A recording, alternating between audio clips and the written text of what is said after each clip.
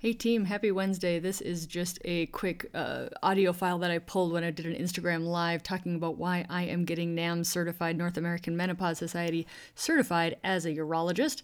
And I wanted to talk a little bit more about menopause and you guys. So follow me, and I talk about my friend Jill Craft here. She's on Jill Craft MD on Instagram if you want to follow her. She is a gynecologist in DC who does a lot of vulvar health and is also getting NAMS certified with me, along with Dr. Rachel Rubin of the DC, Dr. Rachel Rubin, another urologist who's going to get NAMS certified. So follow all three of us on Instagram because we're a real good time. And I hope you guys enjoy knowing that we care about your menopause. Love you. Welcome to You Are Not Broken, the only podcast that combines science, medicine, and psychology to re-educate your brain and help you live your best love life. And I'm your host, board-certified female urologist, Dr. Casperson. Hey team, it's Kelly. I'm in my car because I was just leaving work. I was rounding today, and my kids are sleeping in my house, and I wanted to come on and say hi to you because I haven't had coffee time in a long time. And I'm going to see if I can get my good friend Jill Craft, Dr. Craft, to come on here because Jill and I are doing something. At the end of October, we are taking the NAMS certification test. So it's the North American Menopause Society certification test. And so we just signed up, and they have somebody Zoom watch you take a test on your computer. I'm like, Zoom watch you. So I'm a urologist, and apparently the test is very primary care oriented. And, well, we'll see. I'll study for it. I just bought the book, so I'll study for it. I am incredibly passionate about, it gets me? Women who say, that they're completely miserable in menopause. And I'm like, let's do something about it. Let's help women not be miserable. Let's at least empower them to know that they can try things to make them not be miserable. Because it just breaks my heart to think that women are going to live 40 years in menopause. That's the other. There's so many myths about menopause, you guys. So one myth is that menopause ends and people are over menopause. I see it all the time. So the definition of menopause is no periods times 1 year, right? But another way of thinking about menopause, so in that definition, menopause is 1 day, because after a year of no periods, then you have 1 day that is now a year with no periods, right? So either menopause is a day, or menopause is the time in your life when you don't have estrogen anymore. Your estrogen equals men's estrogen, basically. So that's forever after your reproductive years. So I see women all the time. They're 68, they're in their 70s, and they come to me not because they're doing great. They come to me because they have genital urinary symptoms of menopause, which is a complete mouthful, even for an expert to say. So GSM, genital urinary symptoms of menopause, which is urinary urgency, frequency, burning with urination, which is called dysuria. Dyspareunia is pain with sexual intercourse. Vaginal dryness, vulvar dryness, pain, itching, and the conditions that come with low estrogen. So that's what GSM is. It's a progressive disease, meaning you usually won't notice it right after your 12 months of no period, but it gets worse and worse the longer you are without estrogen. So studies have shown it really starts to kick in around 10 years. So really my ladies in their early 60s, mid 60s are really starting to see that GSM pop up, and they have no idea that this is because of menopause. And so many of them, especially in the older generation, they think they're done with menopause because their hot flashes stopped. There's no done, you guys. Our bones continue to progressively become osteoporotic, which you can't feel, right? Our heart continues to be increased risk of heart disease because of low estrogen. Our brain continues to have brain changes because of low estrogen, and it's a continual disease. In the fact of GSM, it's progressive, same with osteoporosis.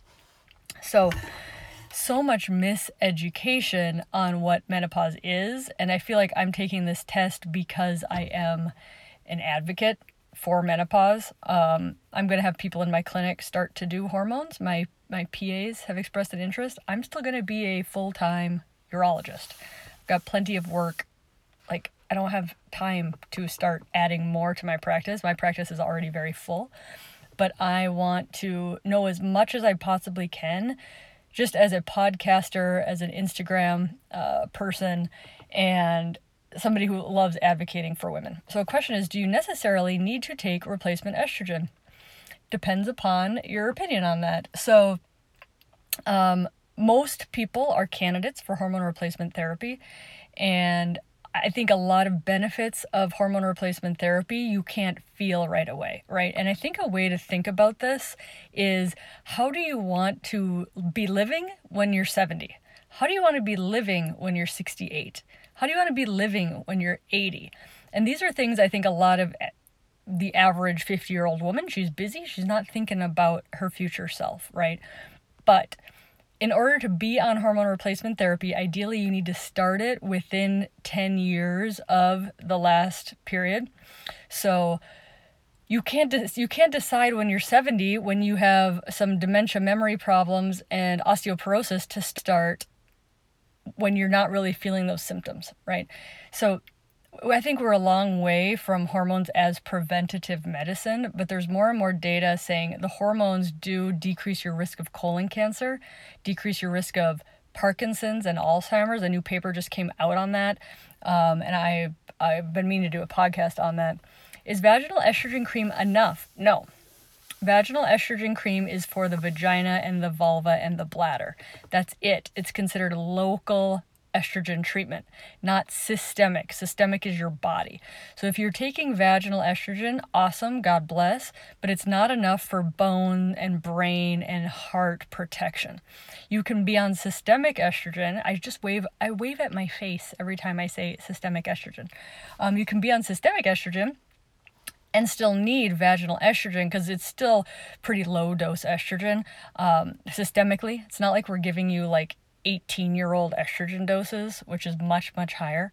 So yeah, if you just take vaginal estrogen, it's not enough to prevent osteoporosis, heart disease, low hormone weight gain, insulin resistance, colon cancer prevention, all those things that we have data that hormone supplementation help women with.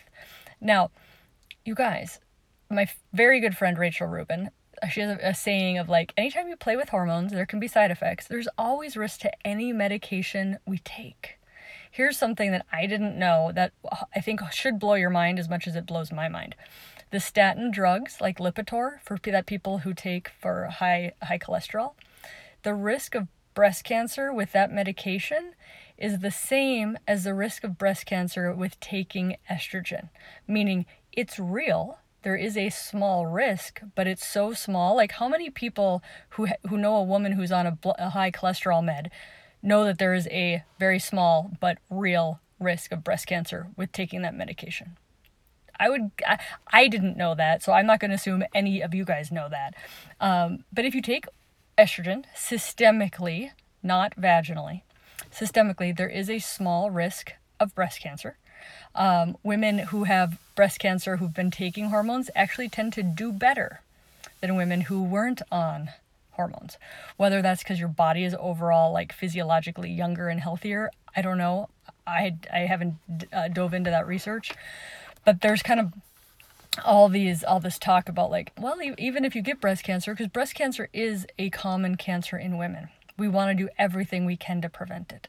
But I would challenge women with this. If you want to do everything you can to prevent breast cancer in yourself, you need to not drink alcohol. You need to have a normal adipose tissue, not overweight.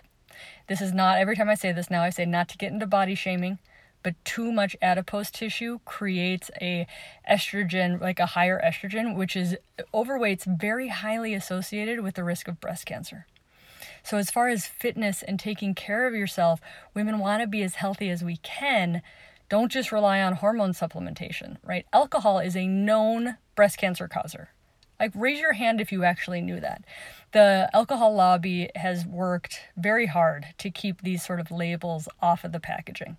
But if I can encourage any woman who's drinking daily to knock it off, because it is not good for you. It is not good for there's 7 or 8 different cancers that are all associated with alcohol. Breast and colon being 2 of the more common cancers associated with alcohol intake. So you gotta take care of yourself. It's not just about should I take estrogen or not. It's how do I want to live? How do I want to take care of this body? I think estrogen and progesterone, if you have a uterus, supplementation is part of that discussion. But it certainly isn't everything. And if you do take hormones or don't take hormones, you still need to get your yearly mammograms, your colonoscopies, exercise, you guys. Like, muscles in women are so incredibly important, and there's like no radio play on how important that is.